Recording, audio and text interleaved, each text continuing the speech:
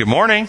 Okay, a few announcements very quick. First, I want to welcome visitors Jenna and Caleb, who've driven down from Indiana, 9 hours just to be with us here today. So make sure they're welcomed. Glad you're here today. I want to let people know I was in Sarasota, Florida last week doing a seminar for the Samaritan Counseling Group, and I had our new friends online from Sarasota. Very well received, this perspective about God and how it applies to our life. Really did I guess, five talks down there for them, and really positively received. And then I also want to thank all of our friends online and locally who went online and put a nice review on The Remedy on Amazon. It was really humbling to read all the positive things that people have been saying about the New Testament paraphrase. So thank you for that. Let's go ahead and begin with prayer. Gracious Heavenly Father, we thank you for this opportunity to come and study. We ask that your Spirit will join us, enlighten us, draw us together in the unity of your love. We pray in your holy name. Amen. And we're doing lesson number 3 in the study guide, The Gospel in Galatians, and the title is The Unity of the Gospel. And the memory verse is from Philippians 2:2, which reads, "Complete my joy by being of the same mind, having the same love, being in full accord and of one mind." And from this memory verse, what is the one thing from this verse that we are to be united upon? Love. This is exactly right. Love. We must come to the truth about God's character of love, His methods of love, how love works. This is the unity that the Bible is calling us to. So can someone quickly give me a summation of how does love function? Other-seeking. Other-seeking. Unselfishly. Beneficent. Giving. Outward moving. Meaning we always give what people want? No, it's best. What's best for them. And if you think about, every prayer you ever asked God for, did you get what you asked for? No, He loves us too much to give us most of the stuff we ask for. Because I know when I was a kid growing up, I asked for a lot of stuff that probably wouldn't have been good for me. Okay? So, and that's the same thing on our principles as we deal with people. I get lots of requests from people to do things that wouldn't necessarily be helpful for them. And I counsel a lot of people that are struggling in work environment. Good-hearted people often have a hard time saying no. Somebody can ask you for help. Can you help me? I want to give you this idea in your mind. Actually, before you do anything, think, what is the most helpful thing for them? For me to say, take on a task and do it for them? Or for me maybe to coach them? Give them some wisdom, give them some encouragement, but leave the task on their shoulders to carry out. How does someone grow if you do the work for them? Yeah. Yes, if you have somebody struggling with math problems, it's perfectly proper to show them how to work problems. But it's not proper just to give them the answers. They've got to work the problems. If they never work them, they never grow in their ability to handle problems. That life is a series of problems to be solved. And so we have to sometimes good-hearted people see somebody struggling, they're crying, they're in pain, they're really hurting, and you want to relieve it, so let me do that for you. If your wife had knee surgery and she's doing physical therapy and she's crying because it hurts the first week after surgery, do you say, "Oh, sweetheart, move over, let me do that for you"? That doesn't help. So that's a principle of love. Love does what's best for other people, not what they want necessarily, or not even necessarily what relieves pain in the moment. The first paragraph in the lesson says, Protestant reformer John Calvin believed that disunity and division were the devil's chief devices against the church, and he warned that Christians should avoid schism like the plague. Schism over what? Well, let's look at the next 2 paragraphs. But should unity be preserved at the cost of truth? Imagine if Martin Luther, the father of the Protestant Reformation, had, in the name of unity, chosen to recant his views on salvation by faith alone when he was brought to the trial at the Diet of Worms. Had the reformer yielded a single point, Satan and his hosts would have gained the victory.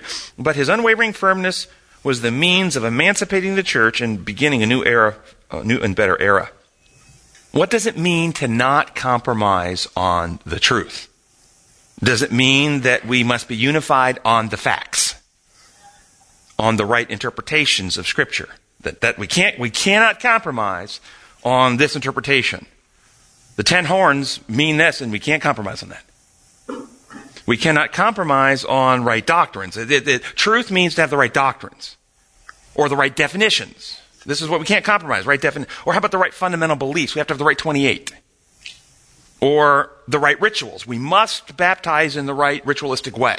But who's to say what's right? Who's to say what's right? But we have to study the Scripture, and the Scripture will give us the answers, and then when we get those right answers, then we must be unified, and we all must come to an agreement. We must have one creed, one code, one unified list of things we attest to. Is that what unity is?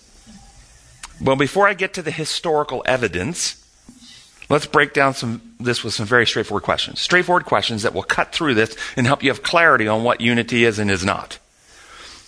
When Jesus returns in the clouds of glory, and we are transformed into our glorified bodies, and we're dead in Christ, or rise first, and we're on our way up to meet him in the air, as the Bible says, at that moment of his return, will there be any human sinner who has been saved, amongst the saved, who knows correctly every detail of the Bible?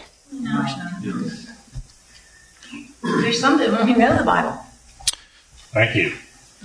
Well, so get your mind around what you just said. We are not saved by knowing all the facts correctly, having all the details right, having the definitions of the doctrines properly elucidated and written down. That's not what saves us. In fact, will there be many people saved who have some of the facts wrong? Of course. Yes. But will there be a common element that all of the saved have in common? Some element that all the saved do have. Will there be some element there? What is it? Giving God. Love. Okay? All the saved will have been changed in heart, such that love has replaced selfishness, and honesty and integrity have replaced deceitfulness and survival drives. Think what we do when we try to survive. When we're afraid of getting caught, we lie, we deceive, we obfuscate, we blame. That will be gone. The saved will all have hearts that love God and others and are honesty. So the Scripture says there will be no deceit in heaven. There will be no selfishness in heaven. This is the common thread. That doesn't mean there won't be any misunderstandings, confusion, false ideas of facts that, I thought that this is the way, molecules bound together. Oh no, that's not how they bind. They bind this way. You don't have to have that right to be saved.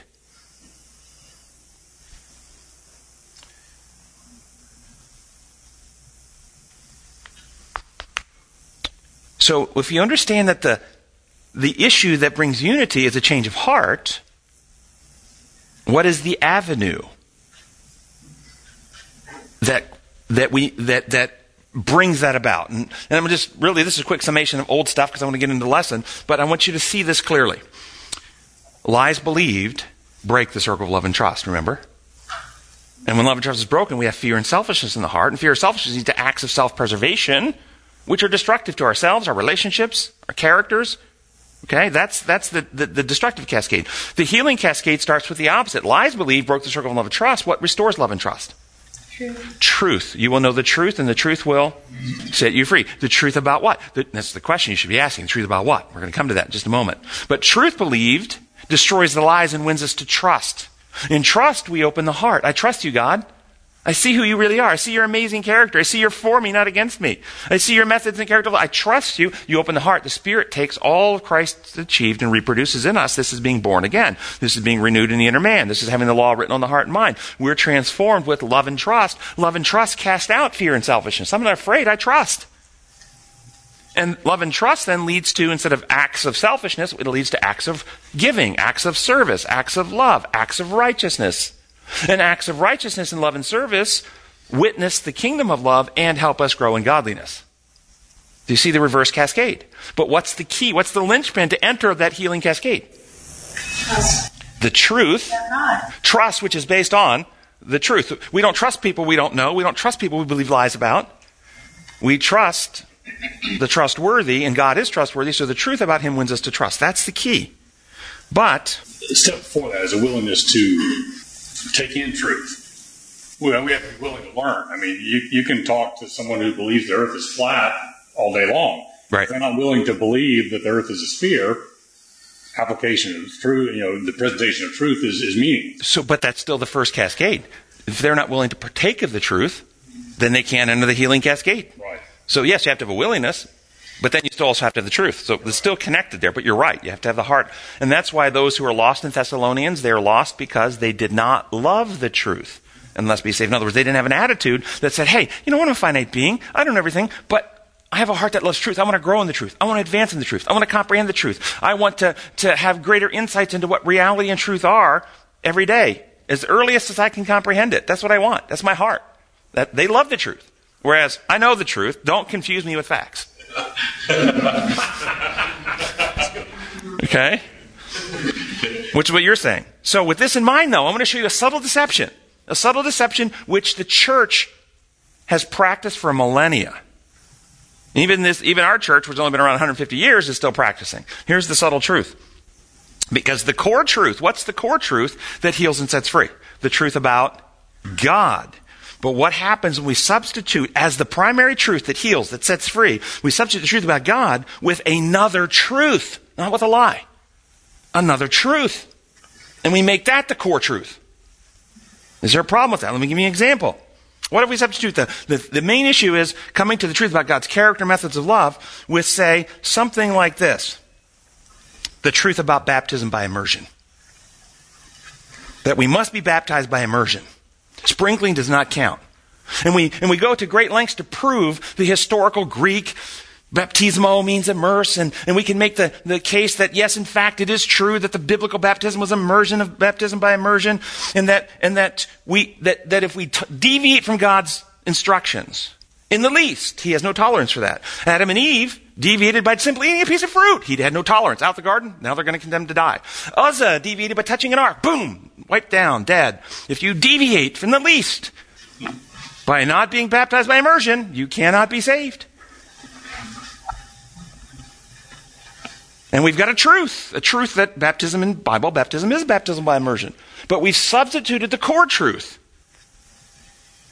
God's character, methods of love, design law truth, with a truth about a procedure, a ritual, a symbol. It is true, that's the symbol, but we've created a falsehood. As we've described it, we've created an arbitrary God. We've created a God that, in fact, I want you to see the consequence. When you put truths like that, and I could stack up a whole bunch of them. Day of worship. Mm-hmm. Stack up a whole bunch of them. Put that truth as essential truth. Then suddenly we are fearful, well, did I do it right? Did I get my TV off before sunset? Did the water come above my knee? You see, some of you guys know what I'm talking about. And what happens is we live in fear. We're not trusting God. The heart doesn't open. We don't experience the indwelling spirit. We're not transformed into the other person. Why? Because we're holding to truths that have displaced the central truth. It's a very subtle deception. Yes? So the central truth obviously would unify us, and we refuse it. But is it part of our human nature? Like, why are we so insistent, for instance, to start preaching to people who go to church on Sunday about the truth about Sabbath when it doesn't matter? Why do we want to do that? Okay, so what happened when Adam and Eve sinned? They ran and hid because they were afraid. The state of being out of harmony with God causes us to live in a state of fear and insecurity. Do we like fear and insecurity? We want fear and insecurity to go away. So there are methods to make fear and insecurity go away, and guilt and shame to go away. There are methods. There's godly methods, which are restoration to his design. Repentance is not confession. Repentance is change of heart. That's healing. Okay? Restoration to his design. When you are restored to his design, live harmony with him, you have peace with God. The fear goes away. But there's another way to make the fear and the guilt go away. Denial and distortion. It wasn't me. It was the woman you gave me. You didn't put her in the garden. I didn't do anything. It's her fault. Denial, distortion. If we deny truth, I didn't do anything wrong. There's no reason for me to feel guilty. But unconsciously, we still know something's wrong. And so we cause a tension internal to ourselves, and you see this in people all the time. They're not at peace with themselves. They're not at peace with God. How do they find peace? They find peace in rule keeping.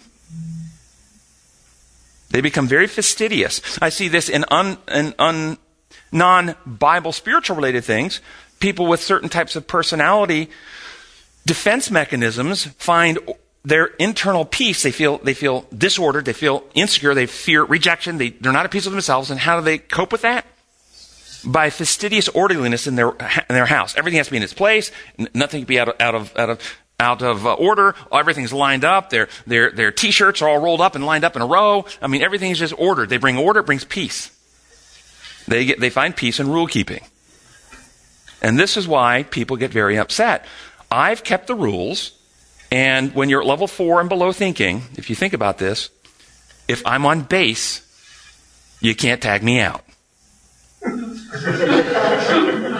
And so the security is not because I have a new heart. I know I don't have a new heart. My heart's not new. In fact, my religion tells me you're not going to get a new heart. You don't get a new heart. You live in sin up until Christ comes. There's no victory.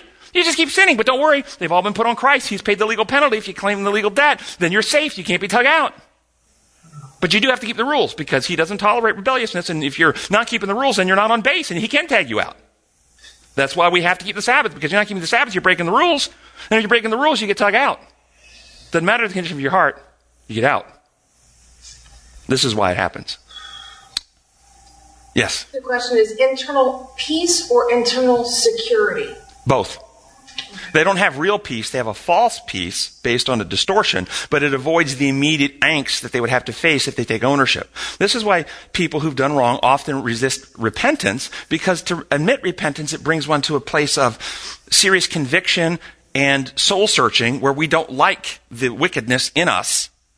We've all who've repented have been there, and most of us have resisted that initially because we didn't want to have to admit it. I didn't want to admit I was wrong. So, we are to be united. The unity is not unity of a list of creeds or doctrines or attestations or rituals. It's a unity of heart, a unity of character, where we love others more than self. This is the unity. So let's give some historical evidence now. They talked about Martin Luther. Where Martin Luther's protestations, where the word Protestant, he's a protester, comes from, primarily focused on doctrines, or were his 95 theses examples of evidences to point out another problem. When a doctor identifies a constellation of symptoms, fever, cough, chills, elevated white blood count, constellation of symptoms, is he doing this as those isolated symptoms are the problem, or does that list of symptoms point out another problem? Yes. An underlying problem. I'm suggesting to you the 95 theses are evidence of an underlying problem. What is the underlying problem that the 95 theses that Luther tacked to the wall exposed? Well, he tacked 95 theses, all of them, if you look at them, undermine trust in God. Trusting God is undermined by the teachings he was challenging. Why? Because he exposed the method of the institutional church. The method of the institutional church are not the methods of God. The method of the institutional church was falsehood. They used a lot of falsehood. Keeping truth away from the masses. It was in Latin and you couldn't get it. You had to go to the priest and the priest would tell you what the Bible said, but you couldn't get it on your own. Keep truth away from the masses. Coercion. If you don't, and you remember they used to preach by going around and telling, if you don't give a donation, then you're going to burn in hell. Bribes, manipulation, fear, survival exploitation. These are the methods of the institutional church. They're not the methods of God. Therefore, those methods, when practiced, and if you remember his experience crawling up the steps in Rome, kissing every step because he felt so horrible and was so afraid of being punished that he had to do all these works to try and influence God not to kill him, he realized this is ridiculous. Something is wrong here. Because those types of methods do not win people to love and trust. You cannot win. In fact, they harden hearts against God. They shut down and they destroy individuality. So, as evidence that Martin Luther was right, that those types of methods when practiced by churches don't cause Christians, bring Christians to be more like Christ, let's look at history, historical evidence. Christians who practiced the methods and believed in a system of appeasement, and then the whole system that Martin Luther protested, went to the Crusades with crosses emblazoned and slaughtered hundreds of thousands, millions. Inquisitions Burning people at the stake. If you don't believe like me, we will burn you at the stake. Run mafia organizations, doing all the criminal things mafia organizations do, but then they would go to Mass, have their kids baptized, and do all the things to support the church. Is there a disconnect here for anybody? How about this? Attack, murder, exploit, and deceive the American Indian. And then go to church every Sunday and sing hymns and call the American Indian savages.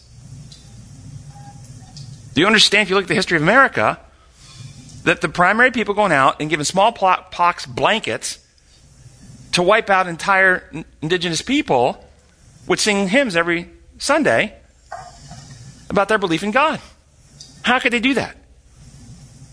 Onward Christian soldiers. Let's be like Jesus. Do you see Jesus doing that to the indigenous people? How about 1 million Tutsis murdered by Hutus in Rwanda? Primary killing zones, churches. These are all Christians of every denominational flavor.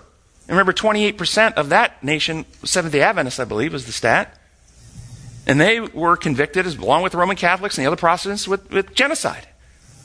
How could that be? When they researched it, they found that method of baptism, method of communion, day of worship, believing in a heavenly sanctuary, all that stuff had no bearing on who participated in the killing or not. There was one common denominator that all those participating in killing had, and all those who hid the refugees had a different. And that was, if you believed in an authoritarian, punishing God, you participated in the killing. If you believe in a benevolent God of love, you protected refugees, regardless of denomination. What is the unity we're working on here? It's a unity of heart. Did the Pharisees in Christ's day have wrong doctrines about which day of the week was the Sabbath?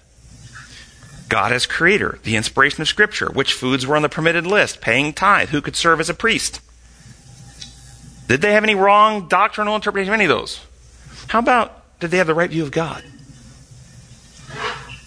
Did they have God's methods in their hearts? Were they united with heaven in carrying out the kingdom of heaven on earth? So is it most important, when we talk about unity, to get our doctrines right? Or is it most important to get our understanding about God right and His methods? And once we understand God and His methods, then we might be in a safer place to start forming some doctrines. Would it even be a good test of your doctrines if you took every one of your doctrines and say, this is what I believe to be true. If it's true, what kind of person would God be? Amen. Would that be a good test? It really is. It's very, very insightful. If you start doing that, you will find some of the doctrines that are taught in Christianity make God out to be a sadistic monster. And He's untrustworthy. So there's something wrong with the doctrine. There's not something wrong with God. There's something wrong with the doctrine. Do you think we can have a healthy belief system if it's based on independent, standalone doctrines? We line up the doctrines like dominoes. We proof text them to death. We have 300 different Bible references to prove this is the right doctrine, but that doctrine stands by itself, disconnected from what it says about God. This is traditional creeds. This is traditional fundamental beliefs. We stand them up and we prove them, but we don't ever ask the question, what does it say about God? If it's true, what kind of being is He? Why is there such an emphasis on doctrines? Level 4 and below thinkers. That's that law and order.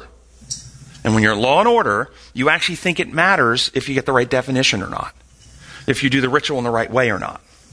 We'll unpack this more as we go into the further lessons. Let's go into Sunday's lesson. First paragraph says, having refuted the allegation that his gospel is not God-given, Paul directs his attention to Galatians 2:1 and 2 to another charge being made against him. The false teachers in Galatia claim that Paul's gospel is not in harmony with what Peter and the other apostles taught. Paul, they were saying, was a renegade. Who was saying this? Other teachers of the supposed gospel were saying this. And what was it they were citing that made Paul a renegade? He didn't require circumcision. He didn't require Jewish feasts be observed. He didn't require Jewish dress be observed. Was there anything Paul did require? to be part of the family of God, to be part of the church? Did he require anything? Jesus Christ and Him crucified. Jesus Christ, Him crucified in the heart, that we love others more than self. That's what He required. Circumcision, which was called circumcision of the heart, the transformation of the inner person. This is what He required. Why would He require that but not require the other stuff? Why? Is there a reason He required that, but He didn't require, say, circumcision of the body? It changes your life, the heart. It does change your life and heart. Why would that be a requirement? You're right, it does. Why would having a change of heart and life be a requirement to salvation? Why would it be? Is there something wrong with our condition without it? Are we in some state of terminal decay without that change of heart? Yes, that's the requirement, because without that requirement, we're dead in trespasses and we're in a terminal condition. It'd be like saying somebody's got leukemia and what we require is a bone marrow transplant. Why do we require that? Because without it, they're going to die. That's why it's required. That's the same situation with us. This is why required. It's the only way for us to have life. Do we have such similar obstacles today?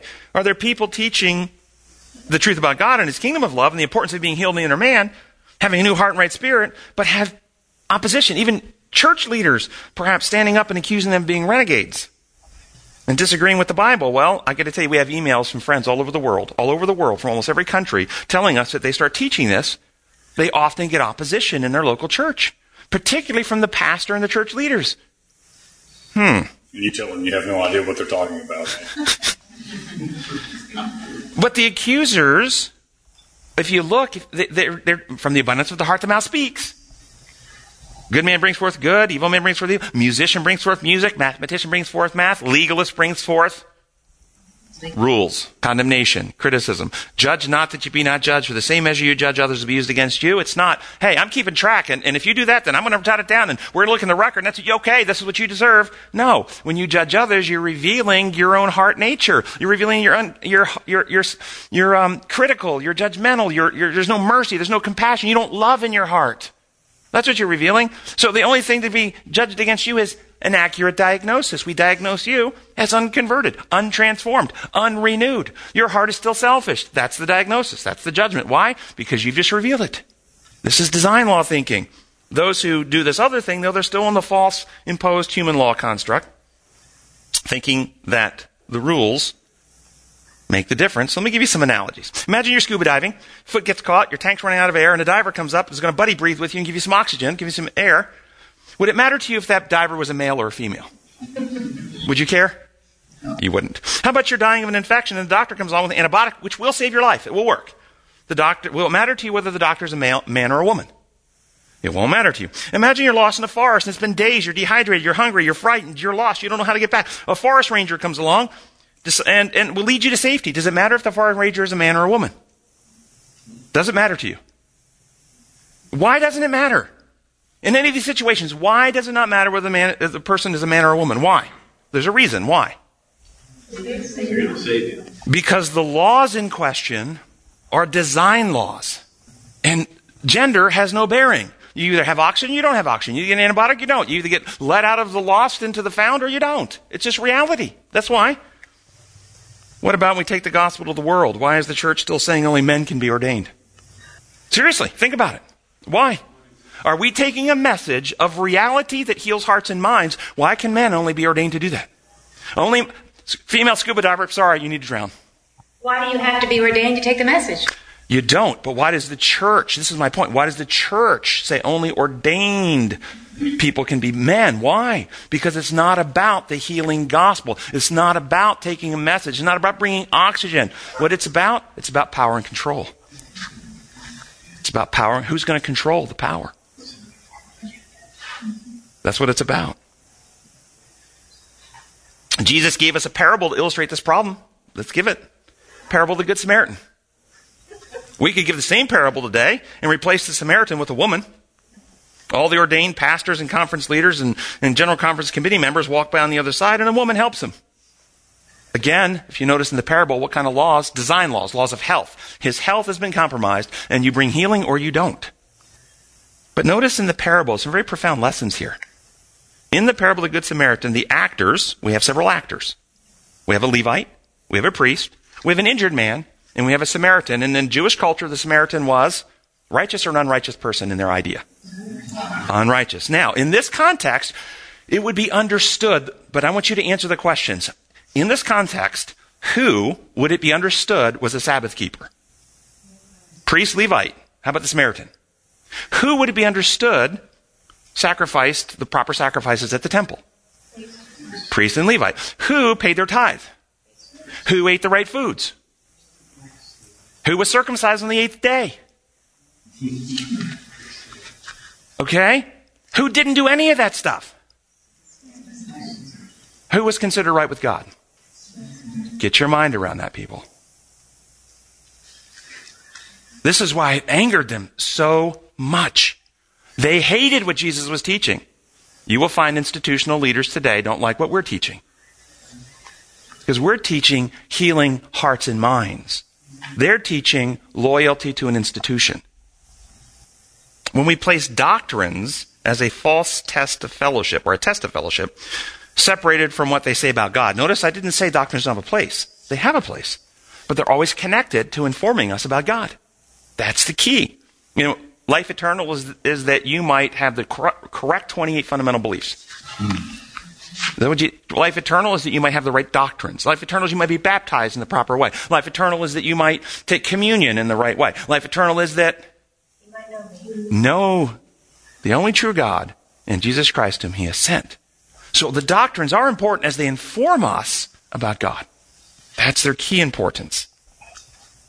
But when we send them up as standalone doctrines, proof texts by themselves make that truth the truth that displaces the central truth, like I gave you the example a moment ago, then we actually obstruct people from knowing God and slow the gospel. Bottom green section asks, what are some issues that threaten the church unity today? More important, after we define them, how can we deal with them? What issues are more important than unity itself? Evidently, many people seem to think there's a lot of things more important than unity. Power, authority, orthodoxy, protecting history, protecting perceived prestige of the institution, correct definitions of doctrines, and many more. The list goes on. But love is more important than unity. Thank because you. Unity can be a bad unity. You can have a whole group of people unified The Nazis. against or for something, and it can be totally wrong. So what is another Bible word for unity? Thank you. At-one-ment. Atonement. At-one-ment. This is what the Day of Atonement was. It was about bringing unity, harmony. Well, Ephesians 1, 9 and 10.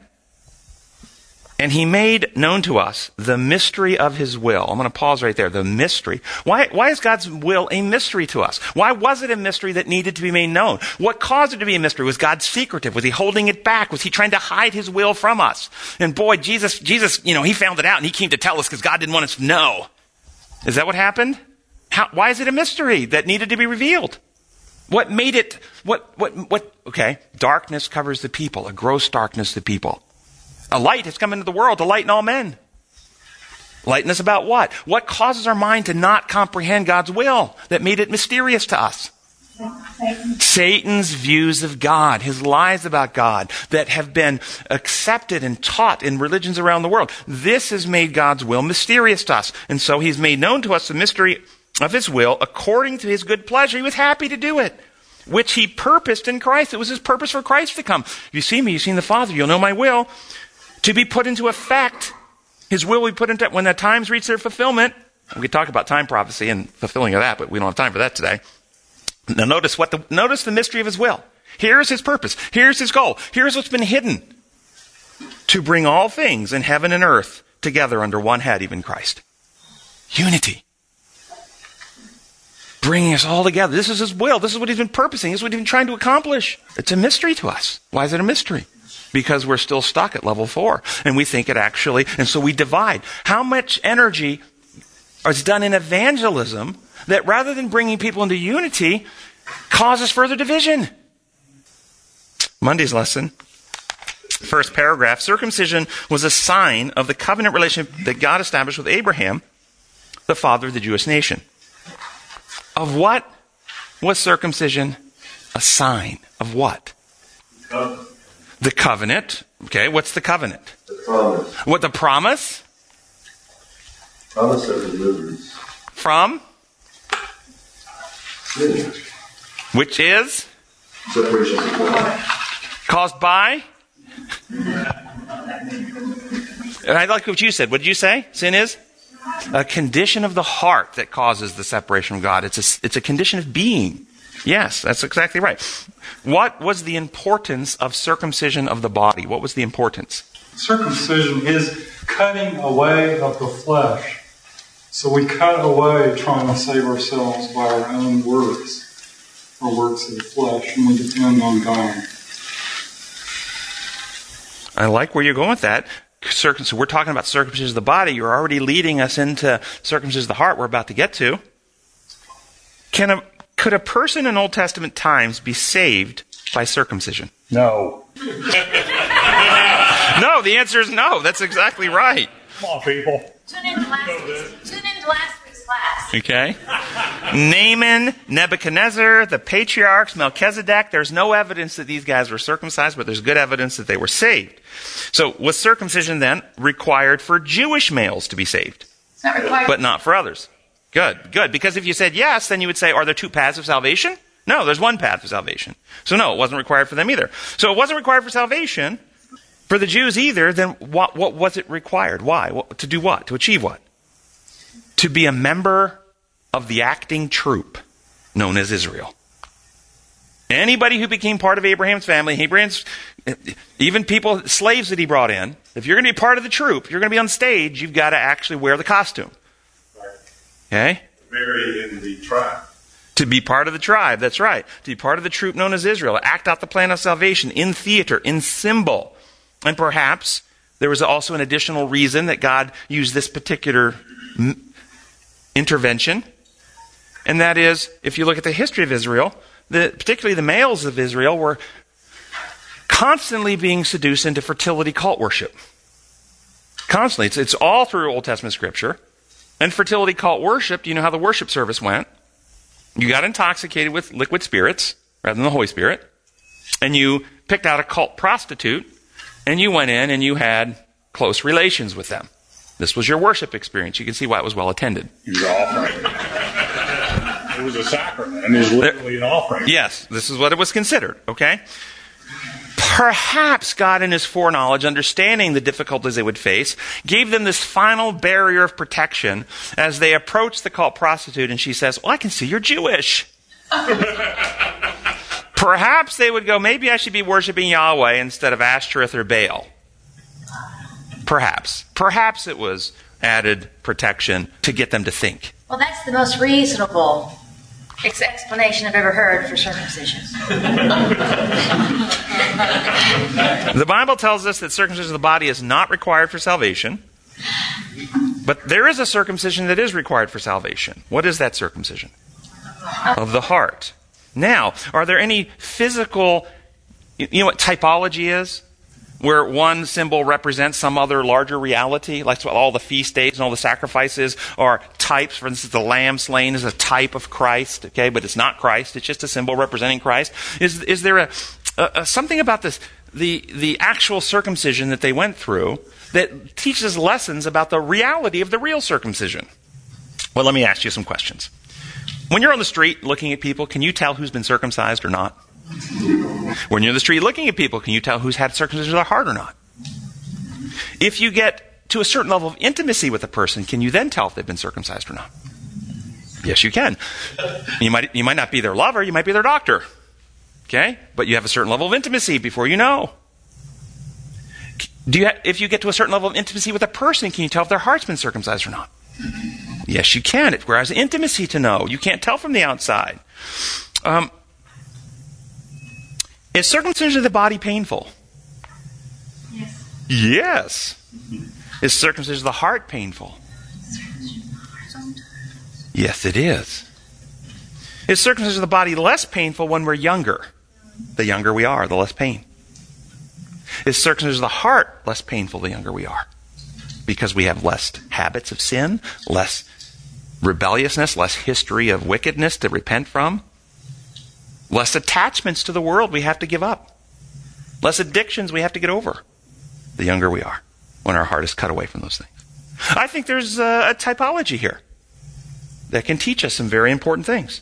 Well, you might go, wait a second, you're trying to tell us that Old Testament circumcision of the body really wasn't necessary. What about Moses? Why did Moses end up in a confrontation with God because his son hadn't been circumcised? I know somebody was thinking that, right?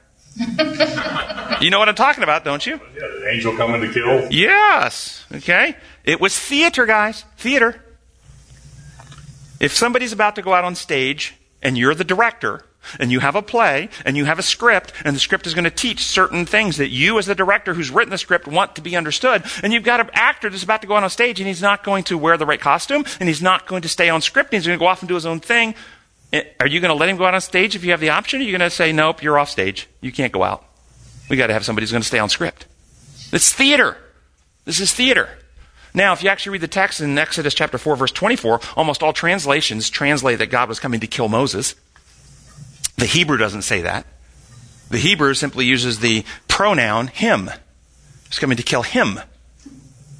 And the translators stick Moses in, but if you read the context, in the very next phrase, therefore, the Lord is coming to kill him, and therefore his mother circumcised him. And the Lord didn't kill him. Read it in Exodus 4:24. So I think it's probably more likely that the him referred to is not Moses, but Moses' son. Because Moses' son was the one who was off script. He hadn't been circumcised. Moses was on script. Moses' son was off script. And the mother realized, hey, let's get him you might say, he was out of costume. And the mother said, let's put him in costume. As soon as he's in costume, he's good. He can go out now. He can go on stage. This is really what I think is happening. You have to remember also in Bible terminology, in God's perspective, first death is not death. Those who believe in me will never die, Jesus said, but sleep. That's all it is, sleep. They're going to come up. So, Moses was about to become a leader in Israel, and he was given instructions on the salvation and theater to a bunch of rebellious, hard-hearted people. What would have happened to the lessons God was going to give through Moses had Moses and his family not followed the script themselves? Moses had a hard enough time following the script himself, getting the people to take his leadership. What would have happened if he wasn't doing it? So I also think, though, this story demonstrates that Moses understood that there was nothing of salvation value in circumcision. Remember, Moses was, think contextually here. Moses has been talking God face to face at the bush already. The burning bush has already happened. He's already been talking to God. He's not rebelling against God. He's wanting to do God's purposes and God's will, and God sees this in him.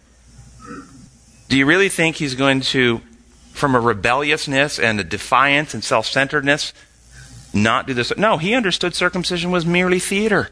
It wasn't necessary for salvation, but as he's about to go into Egypt to bring the people out and put them on stage, God couldn't have this theatrical confusion. But now see, and you're explaining this. I've been an Adventist my whole life, okay?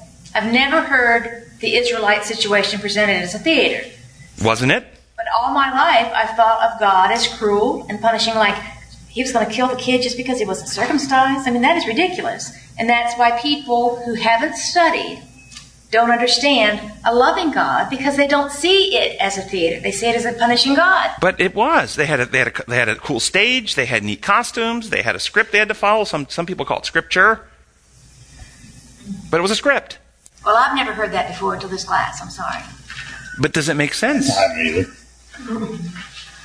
It does in a way make sense, but in a way it doesn't. Put it together with Hebrews in the New Testament. Is there anything salvation benefit of any of the ritualistic stuff of the Old Testament? Put it together with what Paul says about circumcision. Why, if circumcision was necessary for salvation, then why didn't it be required in the New Testament? It's not necessary. What is necessary is what it pointed toward. Same thing with the animal sacrifices. It says in Hebrews that the conscience of the worshipers could not be cleansed, and no one is saved by sacrifices of bulls and goats. It's all theater. It's all symbolic. That's what it is. Yes? Any social order has to have orderly development. And so, as I see the theater, that was a very interesting and compelling way for people to learn, as opposed to being hit over the head, with the rules right from the beginning. There was the acting out drama. That's right. So what about, it was designed to get them to think, why are we doing this? What does this mean? Now, back to the question of circumcision. Do you see why when Paul didn't require it, why some of the Judaizers who had been were so upset? They were really upset by this, but he didn't require it. Do we have parallels in our church today, or Christianity today? What about any doctrine that promotes sectarianism, i.e., that this doctrine, that it really matters what denomination you belong to. If you don't belong to this denomination or that denomination, then you can't be saved. You're saved by denominational, organizational affiliation. That's how we get saved. And then we create doctrines that become tests of organizational affiliation. Thus, what makes our organization unique is we have this doctrine and this doctrine and this doctrine, and if you don't attest to these doctrines, then if you don't get circumcised in the body, if you don't keep the feast days, blah, blah, blah, blah, you're not part of the right organization. You can't be saved. This is what Paul was combating in his day. The same dynamic is happening today, and I hear it from Seventh-day Adventists. I'm not trying to pick on the Adventists, but I hear it from certain segments in the Adventist church that it's all about which day you go to church on. And if you don't go to church on the right day, you can't be saved. For those of you who think that, Ellen White never wrote that. This is not true. Jesus says he has sheep from every flock. Yes, he does. Thank you. Tuesday's lesson. The lesson talks about freedom that we're to have in Christ. And the first paragraph says, freedom, as a description of Christian experience, is an important concept for Paul. He uses the word more frequently than any other author in the New Testament did. And in the book of Galatians, the word free and freedom occur numerous times. Freedom, however, for the Christian means freedom in Christ. It is the opportunity to live a life of unhindered devotion to God. It involves freedom from being enslaved by the desires of our sinful nature, freedom from the condemnation of the law, and freedom from the power of death. So these Bible promises of freedom, what law lens do you hear them through? If you hear them through the old imposed human law construct, how are these Bible promises of the freedom we have in Christ often taught? We're freed from the condemnation of the death sentence because of sin that is to be executed by the eternal judge on all the unrepentant sinners, because the law has condemned us to death. But those who accept the perfect blood payment of Jesus satisfies the law, and he can now pardon us. That we are freed from the imposed punishment of eternal death, so we won't have eternal death, so we're freed from the condemnation. And we are also freed from the execution of that, the eternal death, because Jesus paid that death penalty. We've accepted it. And then one day, at the second coming, when this mortal puts on immortality and we are glorified, then we get victory over the temptations and our sinful nature. This is how it's often taught. What's the truth under design law? Then we accept the truth about God first. We open our hearts, and God's Spirit enters, and we actually become partakers of the divine nature, as Peter wrote. It's no longer I that live, but Christ lives in me, as Paul wrote. The law gets written on the heart and mind. We get new heart motives, new desires, a new heart. The heart of stone is removed. The heart of flesh is put in. We actually become new people. The old is gone. The new has come. Transformation happens here and now in a mortal body. This is victory over the desires, because the desires are replaced with new desires of love. And then we are not condemned by the law, because now we are renewed to be in harmony with the law of love. So when the law looks at us, it doesn't see our old sinful self. It sees the new character of Christ that's been reproduced within us. That's why we're not condemned. And we have victory over death because we've been healed from the terminal condition that causes death. Questions about that? I know there's going to be some questions about that. Does that make sense? Do you see the difference? The other view, that legal view, it actually puts into people's mind the idea that their security is in legal adjustments in record books. And they don't even desire, they don't even seek, they don't even pursue, they don't even participate in transformation. They don't even expect it. In fact, they're told not to expect it. You'll sin right up to the day Christ comes. How many have heard that? Don't expect transformation. And sin is, by the way, it's all behavioral. It's all the thing, because you can't be perfect. You're still going to make mistakes. You're still going to come up short. You can't be perfect because they're making perfection based on do's and don'ts, behavior, rather than Bible perfection, which is, what's Bible perfection? Trust and love, a mature character. I trust God with the outcomes, and I love him. That's Bible perfection. Thus, describing those, ready for translation, Revelation chapter 12, these are they who do not love their life so much as to shrink from death. They're not afraid. They're like Stephen. Hey, I'll stand up for the truth even if they stone me. They're like the martyrs who died in the arena. They're going to sing hymns as the lions are eating them. Why? Because something changed in them. They love God and others more than self. That's Bible perfection. We have no record that those people who died in the arena, or Stephen, didn't spill soup on his chin. Make mistakes. And that's the problem with much of the legal view. It's all about your behavior. Yes? A couple questions about the freedom from desires. Yes. When Christ, just before his crucifixion, said, the devil is coming, and there's nothing in here that attracts me to him, or something to that thing. Okay, so you can see that he had no desires for what Satan had to present. And yet he had extreme desires in Gethsemane that were tempting him. Yes. He was not free from desires. He was. Well, after Gethsemane, you saw he had peace the rest of the weekend. After Gethsemane, but during Gethsemane, yep, he had desires that were tempting him. Because that was his mission. His mission was to win that victory that we couldn't win over those desires.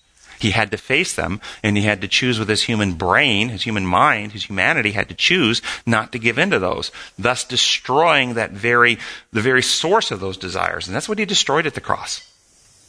And thus we don't have to face that battle alone with those desires. He faced it alone. He didn't have help. That's why, my God, why have you forsaken me? He didn't have the indwelling Spirit to give him strength and to give him comfort. He was doing it all alone in human strength.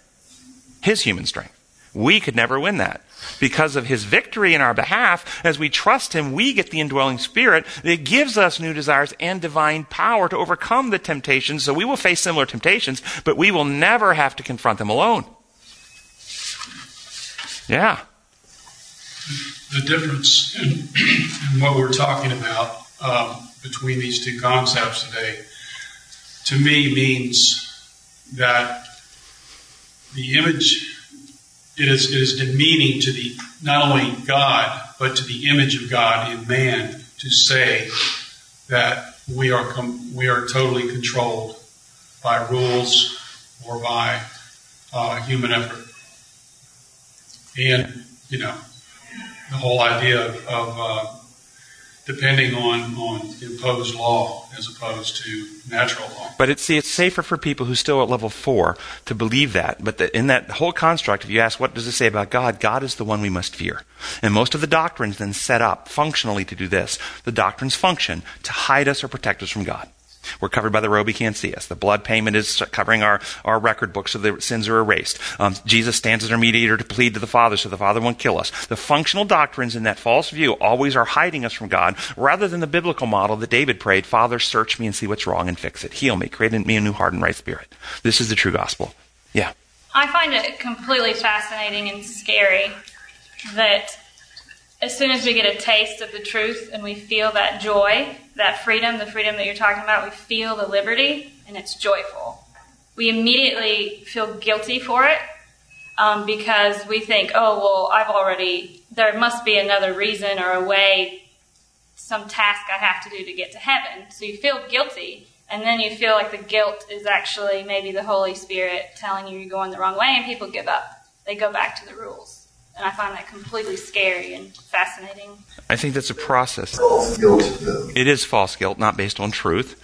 It's based on human insecurity. It's based on doubt. I think it's based on a partial comprehension of the truth, but not fully yet. I think it's just the dawning enlightenment of the reality of design law, but still having vestiges of the imposed law so deeply embedded that we're reacting to it still, and we simply need to progress in the truth more. And as we see the truth more, we realize it would be like it's just a conditioned response, if you will. That's what I mean. Yeah. Not like flipping a light switch, and sometimes we feel like it is, but it's still working. This had imposed a law.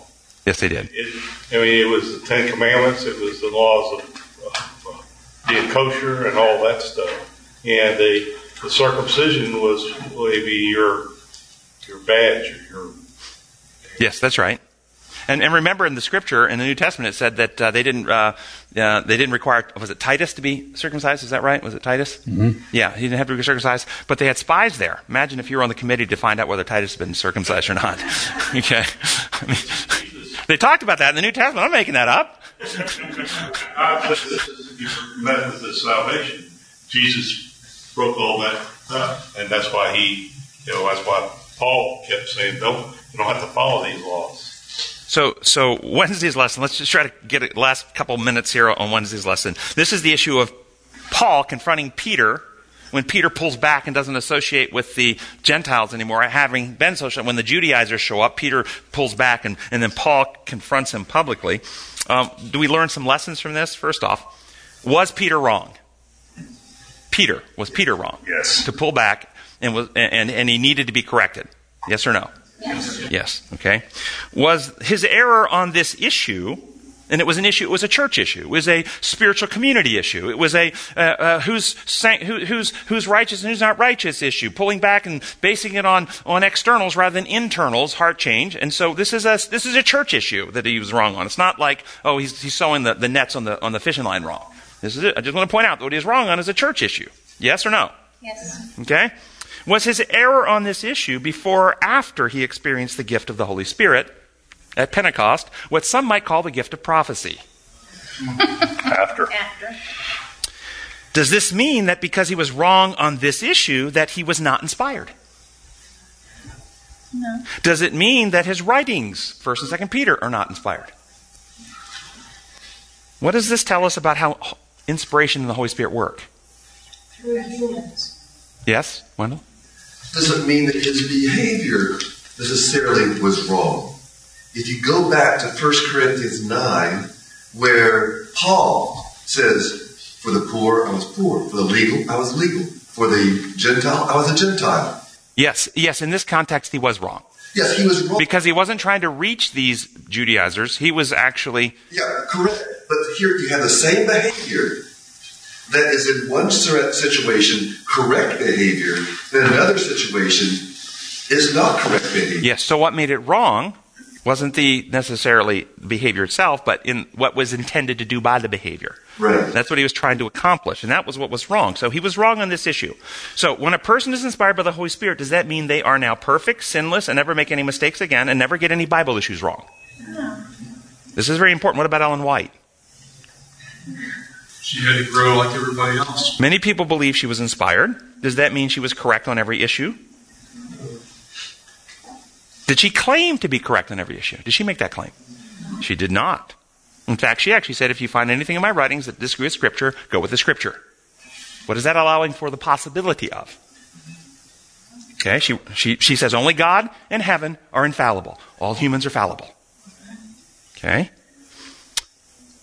Do some in the Seventh-day Adventist Church hold Ellen White up almost as an icon and use her writings as a litmus test of orthodoxy? Does a person have to accept the writings of Ellen White to be saved? Can a person deny that she even was inspired and still be saved? Why then the hard line that some people take in the Adventist Church on her writings? Because they're more concerned about the institution and what it means for the institution than about the saving of souls. Now, have I, by asking these questions and pointing out a person like Peter can be inspired and still be wrong on some issues, have I stated my personal belief on whether I believe Ellen White was inspired or not? Have I stated it? No. So don't draw conclusions I haven't stated one way or the other. Many people argue over the issue, and I'm going to tell you it's a pointless argument. Pointless. And it's an argument that causes division. It's another one of those division-making arguments. And I'll tell you, here's why and here's how you deal with it. If people ever come up and say, do you believe Ellen White is inspired or not? It doesn't matter. Why? Because the Bible says that spiritual things are spiritually discerned. Spiritual things are spiritually discerned. 1 Corinthians 2:14. What does that mean? That only through the enlightenment of the Holy Spirit can a sinful human being comprehend the things of God. Yes or no? Yes. Only through the light. So, to whatever degree any human being communicates truth of God's kingdom, whether it's Peter, Paul, Martin Luther, John Calvin, John Wesley, Ellen White, Billy Graham, Tim Jennings, anybody communicates any truth from God's kingdom, they're only doing it because the Holy Spirit gave them light on that. They can't do it on their own. It's a moot point. The question is not, was she inspired? The question is, what did she write? Is it true and does it agree with Scripture? That's the question.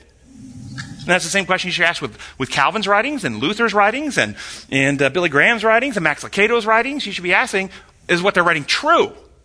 It's really irrelevant whether they have inspiration from the Holy Spirit in some special way or not. It's not really relevant. Why do people want that, though? Here's why. Because they're level 4 and below and they're immature. And the immature are afraid to make decisions for themselves. They're afraid to think for themselves. And they want to feel secure. And how do you feel secure? You feel secure when somebody in authority gives you the answer. And so, Dad, who's right? Mom, referee, umpire, so make a ruling, judge, pastor, general conference committee,